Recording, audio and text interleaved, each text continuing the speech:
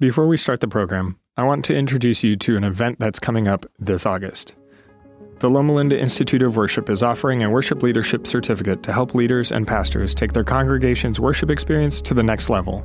This August 9 through 12 event will include presenters Randy Roberts, Adriana Pereira, Nicholas Zork, Wayne Buckner, Richard Hickam, and more, and provide the opportunity to perform on stage with Steve Green and the Heritage Singers. Come sing, pray, write new music, share testimonies and resources, and grow together with like-minded worship leaders from across the world. Go to lliw.net to register.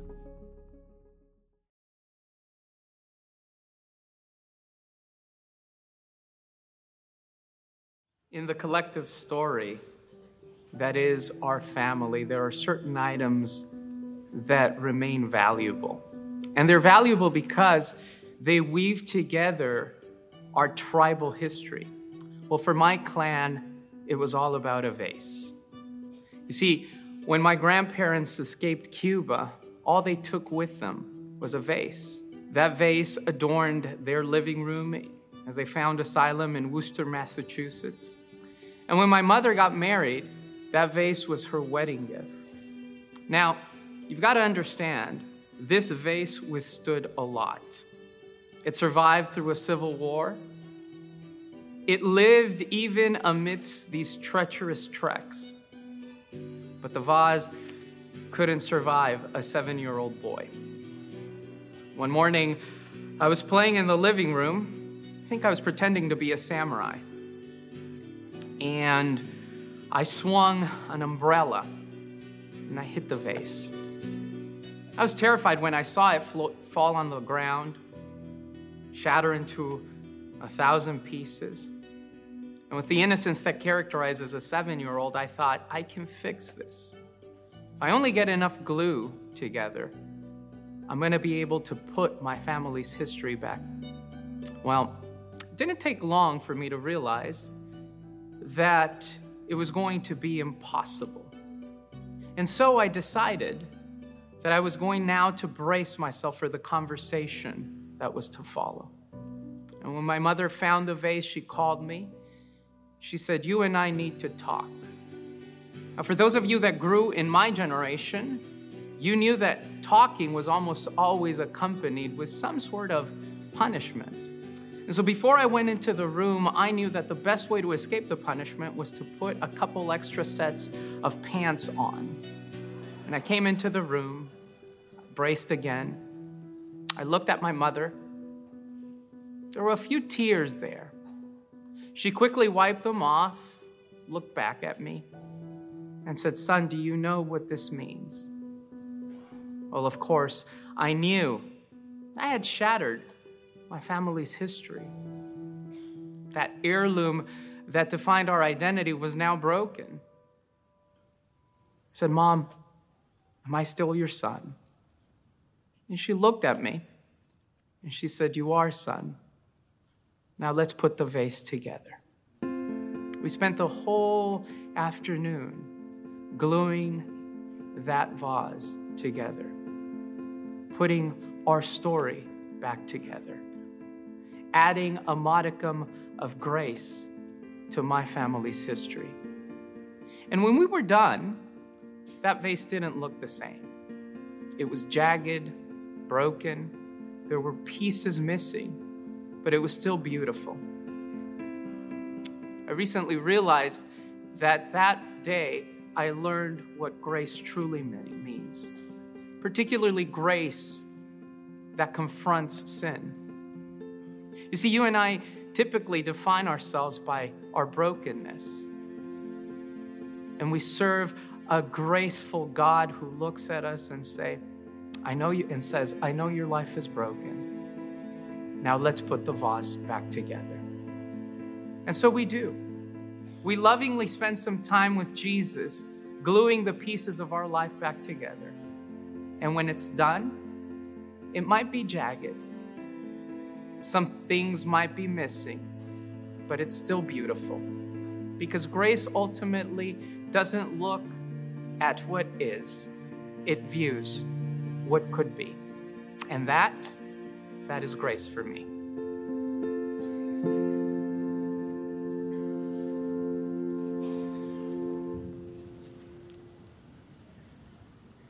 Grace. I have to think that it is probably, if not the most, then one of the most common church words of all. In fact, I dare to say that if you were to keep track in this service or any church service to which you go, that sooner or later in every single service you will hear the word grace. Might be in the welcome, might be in the prayer, might be in the scripture reading, might be in the sermon, but somewhere along the way you will hear the word grace. One of the most commonly used words of all. Now, whether or not we understand fully what it means may be another matter. I went to my online dictionary this week and typed in the word grace and was surprised to see that there were 22 different entries trying to capture the meaning of grace. It means a lot of different things. Grace is what you say before a meal. Grace is a quality a woman has. She has grace. Grace might describe some kind of artistic, poetic beauty.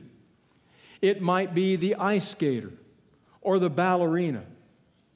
Grace is a title, Your Grace, a duke or a duchess or a senior pastor. Grace is many different things.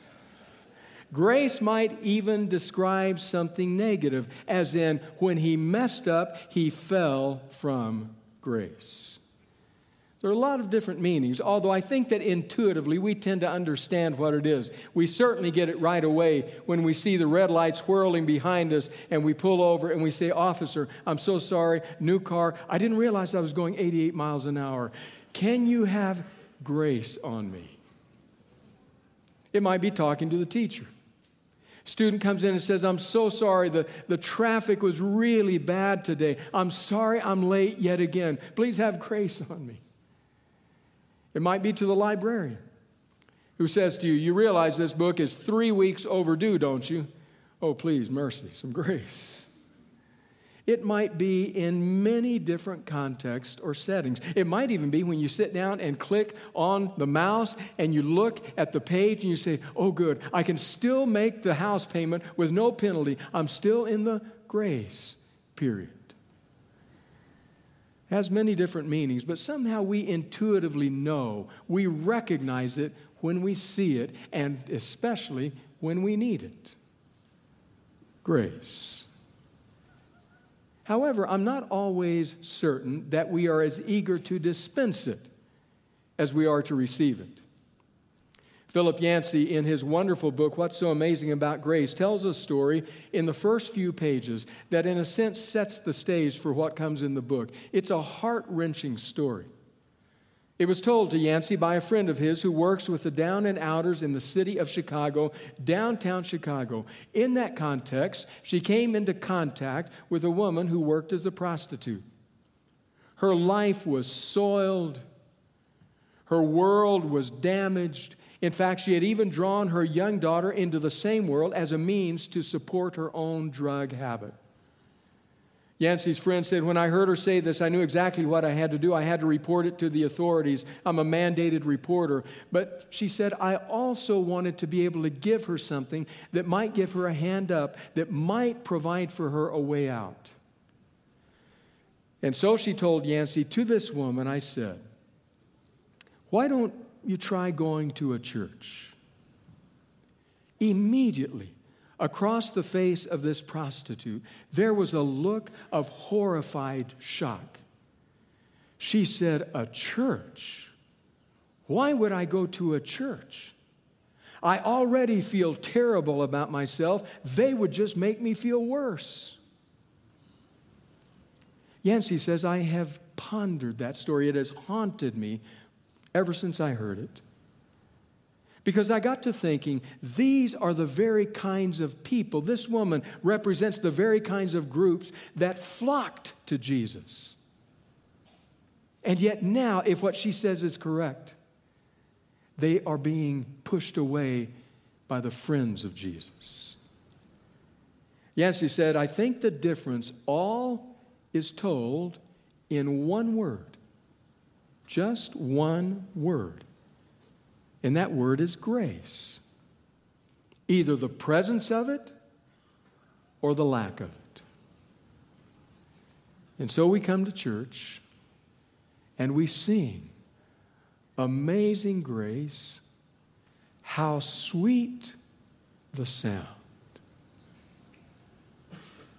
We have to ask ourselves some questions about grace. How Sweet the Sound is the title of this series. For 8 Sabbaths together, we will be delving into Scripture, asking about grace in our lives. What difference does it make? How do we receive it? What do we do with it? Do we dispense it? I want to ask you if you would take a challenge with me. There's a text, it's not our text for today, but just a one line from a text in Hebrews chapter 12 that I would like to take as our guiding light, as our North Star in this series. It's a text I had read many times on my ways through Hebrews, but somehow it had never jumped out and grabbed me like it did as I was reading and preparing for this series when I encountered it time and time again in different authors and different books. Then it reached out and grabbed me and said, pay attention to this. It's the verse I'd like to have be our North Star. Hebrews chapter 12, verse 15, just one line, and here's what it says. See to it that no one misses the grace of God. See to it that no one misses the grace of God. This is in a section of the letter to the Hebrews where the author is writing encouragement and warning and guidance about how they are to live their lives, how the theology that is found in the letter is to be played out in their day-to-day experience. Buried right in the middle of that is what I think is a wonderful challenge for you and me over this series. See to it that no one misses the grace of God. It would mean that every person who walks in those doors, every person whom we greet, every life that we touch up against, that is in need of something, we make it our studied, settled emphasis to make sure that no one misses the grace of God. Are you up for that? I'm willing to take that challenge in my own life, and I would encourage you to thoughtfully take it in yours. And so we begin today. How sweet the sound. We begin in a little and seldom read letter in the New Testament. It's the letter of Paul to a gentleman by the name of Titus. Paul is writing to Titus. Titus has been left on the island of Crete. Paul has apparently left him there to be, as we did today, an elder in the church at Crete. He is to provide guidance and oversight. He has leadership responsibilities. And in this 3-chapter letter, Paul outlines it. He starts in chapter 1 by his duties and responsibilities to the church. Chapter 2, his duties and responsibilities to the family. And then chapter 3, his duties and responsibilities to the larger world around him. It's in that 3rd section that we come across a paragraph that is so rich that John Stott, that William Barclay, 2 keen scholars say, we don't think there is a more beautiful, packed, meaningful passage in all of Scripture to describe the salvation process by grace. And so we're going there. We're going to read it, Titus 3. But before we read it, I want to tell you there are 3 basic elements to what the apostle here says to Titus. Element number 1, what we were. Element number 2, what God does. Element number 3, what we do. So we begin with element number 1, what we were. So read with me, Titus chapter 3, verse 3. Paul writes and says, at one time we too were foolish, disobedient, deceived, and enslaved by all kinds of passions and pleasures. We lived in malice and envy, being hated and hating one another. It's a rough condition. He is describing broken, fractured lives. Now, what's curious about it is that Paul says something here that most of us would rather avoid. He says, we all have a past. Every one of us. Even those of us who have come to know and love and walk with Jesus in a deep, faithful way have a past. He says it right there. You caught it. At one time, we too were. All of us. Paul even includes himself. Somebody pointed out to me after first service that Paul could stand before one of those congregations as an apostle of Jesus and have somebody sitting in the congregation raise their hands and say to him, you persecuted my parents. Because of you, my grandfather was stoned. Paul is ever cognizant of that fact. Never forgets it. We too were in that condition. That includes you, that includes me.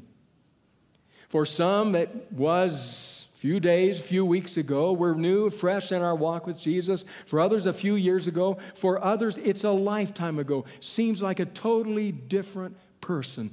But the reality is, we all know that situation of broken, fractured lives. It could be a man who is angry.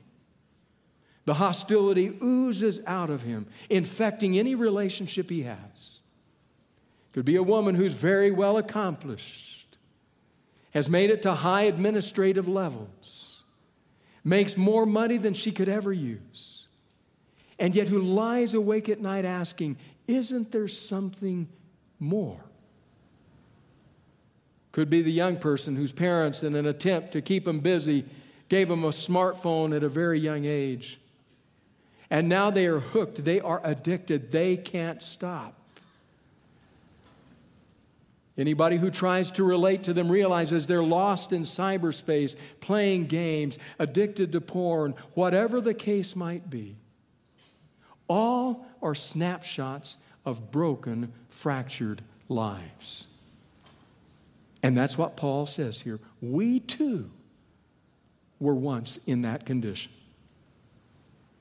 Now, he's writing this in a specific way to the people to whom Titus ministers, because he is ministering in a context that was quite godless, a very corrupt situation, in a situation where it would be very tempting for people who had now chosen a better way to get uppity, to say, well, we're better than all these people.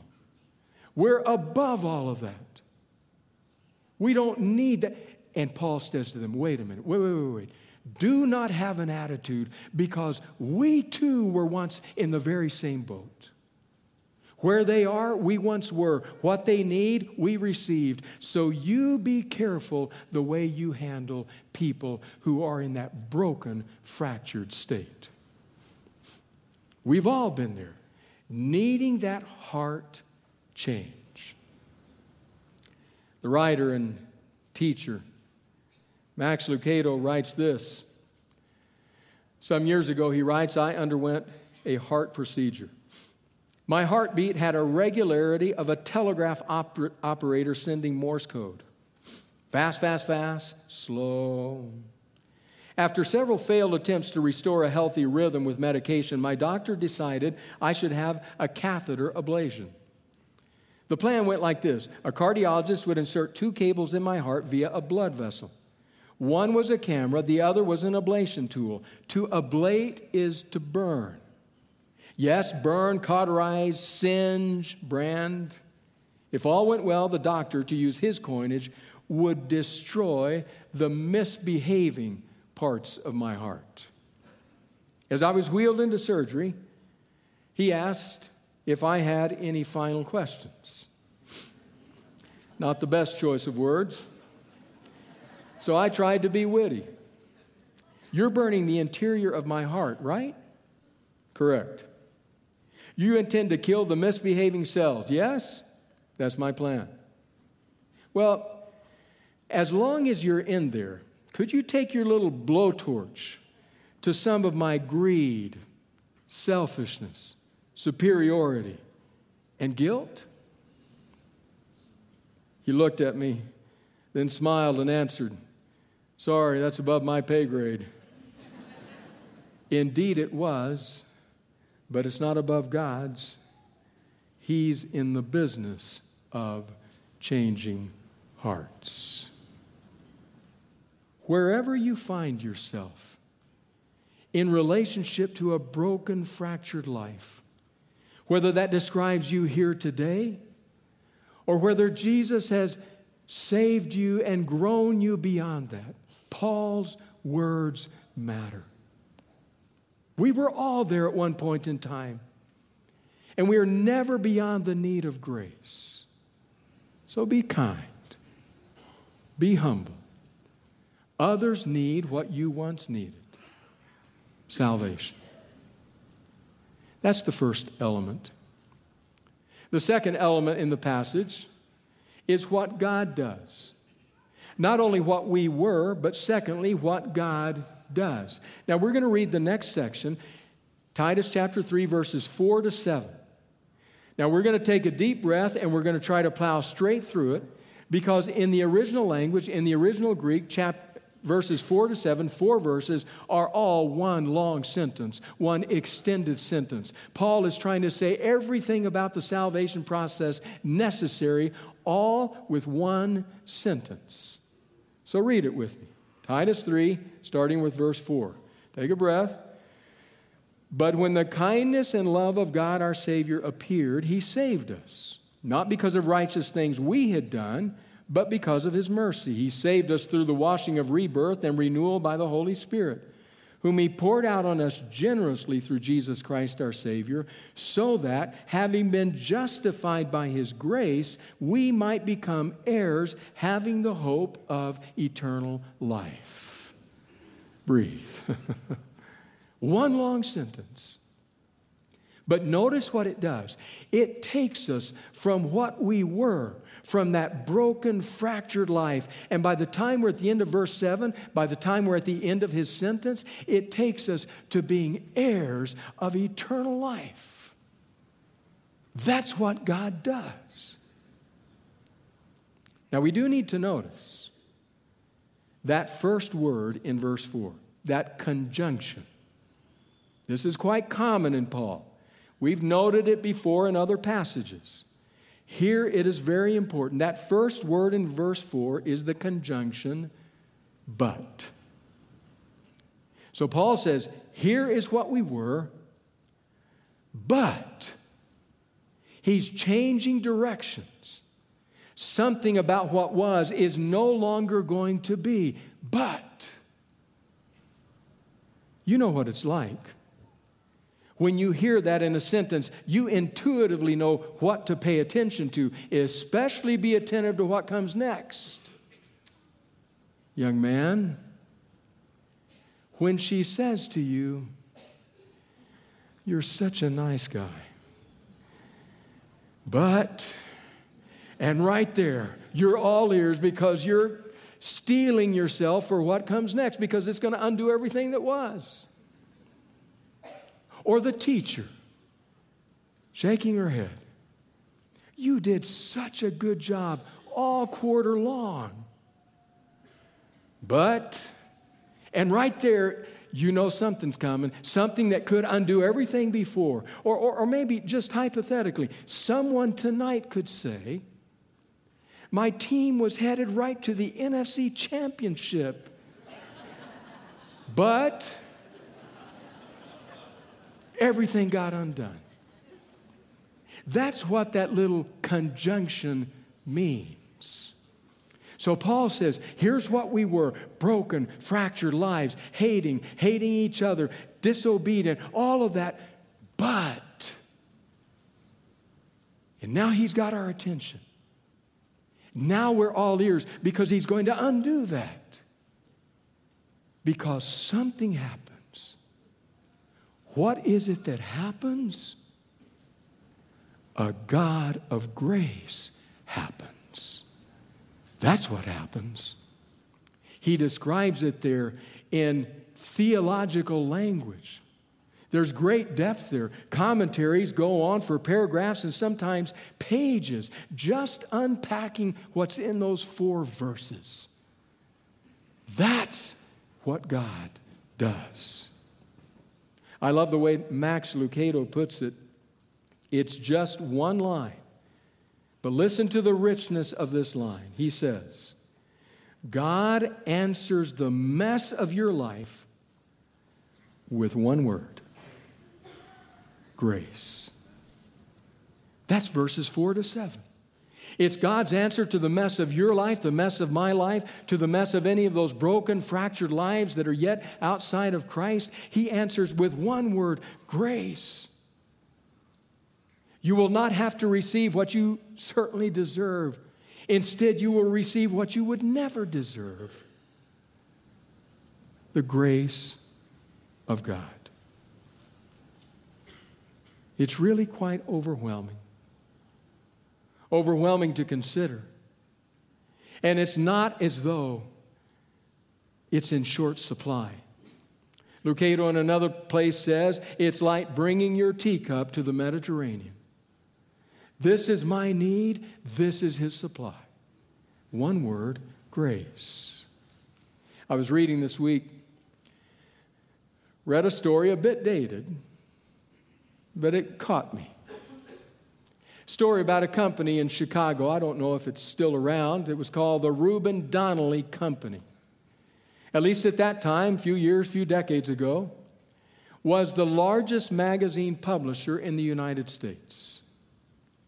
Published all kinds of magazines, had a large clientele. Well, one day, apparently, at the Reuben Donnelly Company, one of the machines malfunctioned. Something went wrong.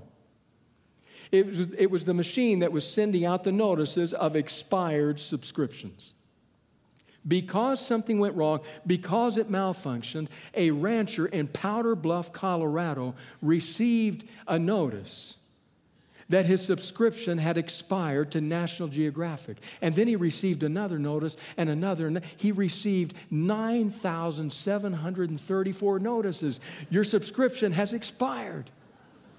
He was overwhelmed, inundated with notices, until he finally drove in 10 miles to the post office, wrote a check and a note, stuck it in an envelope and mailed it. And the note he wrote simply said, "I give up, send me the magazine."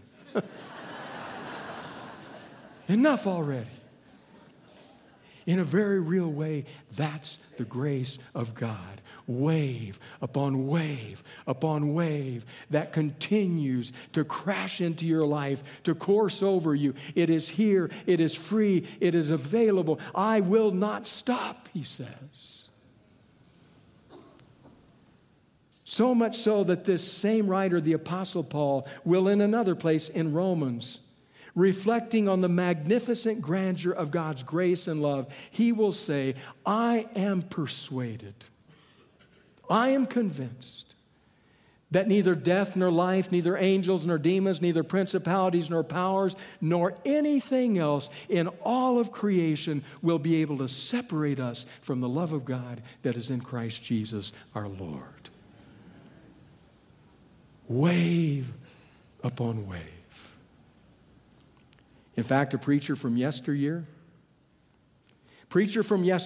talking to preachers, to other preachers, said this to them: until people are accusing you of playing fast and loose with the grace of God, you're not really preaching the grace of God. Because when you are truly preaching the grace of God, it makes people angry. You are playing fast and loose with it. How can you do this? That means anybody can walk in. Anybody gets in. Preacher said, until they're accusing you of that, you haven't begun to truly preach it. It has echoes in it of a Galilean rabbi. A rabbi about whom they said, what is this? Who let all these people in? What's wrong with him? He eats and drinks with sinners. Didn't his mother teach him? You are who you hang out with. Didn't she tell him if you lie down with dogs, you get up with fleas? What are you doing? And they accused him of playing fast and loose with the grace of God. That grace that just keeps coming. And so Paul says to his friend Titus and to those others who are part of that church in Crete, there's a reality about what we once were, but there's also the truth of what God has done, is doing, and will continue to do. And then there's a third element. Not just what we were, not just what God does, but thirdly, what we do. In other words, how are we to respond to this? To the reality of this grace. Titus 3, verse 8 says, this is a trustworthy saying. It's as though Paul thinks there may be some who may doubt what I'm saying here, so let me just underline it. This is a trustworthy saying, and I want you to stress these things so that those who have trusted in God may be careful to devote themselves to doing what is good. These things are excellent and profitable for everyone.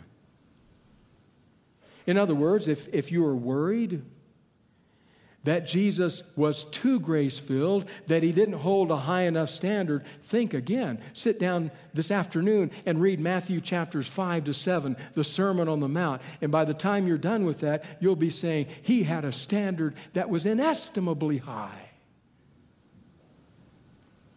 But there was something about his person that was inestimably gracious. So Paul now says, here's what I want you to do. I want you to stress these things, stress the reality of salvation and of God's grace. Stress them. Why? So that the people who hear them will do good. That they will grow. That they will mature. That they will be transformed by the Spirit of God more and more into the likeness of Jesus. And there's one other specific way, unique in a sense to Titus. In Titus, Paul is very concerned about the witness of the outside people of the church. He's saying there are all kinds of people out there in your community, and they are forming opinions about who you are based on how you respond to them. So those of you who have been saved by Jesus, who have entered a relationship with him, please live the kinds of lives that will be appealing and winsome to them, that are reflections of grace toward them. In another place, he will write it as being a sweet-smelling aroma, your life. That Paul is calling them to. I want them to be so deeply grounded in the grace of God that they will then give grace to others, because freely you have received, freely give. We've not always done a good job with that. Matt Chandler underlines that. Matt Chandler, a pastor, writer, tells of an experience he had. A group of them, small group from his church community, were going to a concert that was going to include a presentation by someone that he knew would invite the concert goers to give their lives to Christ. There was a young woman who was a bit on the fringes of Matt's community, church community. Her name was Kim. He invited Kim, come go with us. We're all going. And in his heart, he was praying, God, please open a door that Kim might receive an invitation to come into relationship with Jesus. Her life was troubled, many unwise choices. Please make tonight meaningful, different. They went, and that's when Chandler says, to use his own term, I saw a train wreck. I want to read to you Chandler's words. He writes, the preacher took the stage, and disaster ensued. He gave a lot of statistics to these young people about STDs. There was a lot of, you don't want syphilis, do you? His big illustration was to take out a single red rose. He smelled the rose dramatically, caressed its petals, and talked about how beautiful this rose was and how it had been fresh cut just that day. Then he threw the rose out into the crowd and encouraged everyone to pass it around. As he neared the end of his message, he asked for the rose back. But by now it was broken and drooping, and the petals were falling off. He held up this now ugly rose for all to see, and his big finish was this. Now, who in the world would want this? His word and his tone were merciless. His essential message, which was supposed to represent Jesus' message to a world of sinners, was this: hey, don't be a dirty rose. Well, it probably should surprise none of us that Kim didn't go forward that evening. And then once they'd returned home, Matt didn't hear from her again for a while. Some weeks later, when he did hear, it wasn't from Kim, but from her mother. Her mother, who called to say, please, would you visit Kim? She's been in an accident, quite serious. Would you go to the hospital to see her? I pick up again with Chandler's words. In the middle of our conversation, seemingly out of nowhere, she asked me, do you think I'm a dirty rose? My heart sank inside of me. And I began to explain to her the whole weight of the gospel of Jesus Christ. And that is this: Jesus wants the dirty rose. It's his desire to save, redeem, and restore the dirty rose. That's what he came to do. So come as you are. As I thought about that story, I thought about the reality of that Galilean rabbi who went around welcoming one and all. Those who were, to use Paul's term, as we once were. Here's what God will do for you. And then he turns and invites the church. You let your light shine. You welcome them in. You extend to them the grace with which God has saved you. And it seems that Jesus spent his time telling stories about fathers waiting on porches for sons staggering home, saying to women thrown in the dirt, neither do I condemn you. Go and leave your life of sin. It seems like that's how he spent his life, just dispensing liberally the grace of God to any and all who would listen. Paul says, now that's what you do. Those of you who have received his grace, who are growing in him, who have been saved by him, don't forget where you came from. Because where you were, they are. What you needed, they now need. But go out and do good in the world around you. So the question is simple. What does God do with broken, fractured lives? What does God do with people who are lost? What is the answer to that broken condition? Paul says the answer is simple. The answer is this: a God of unlimited grace.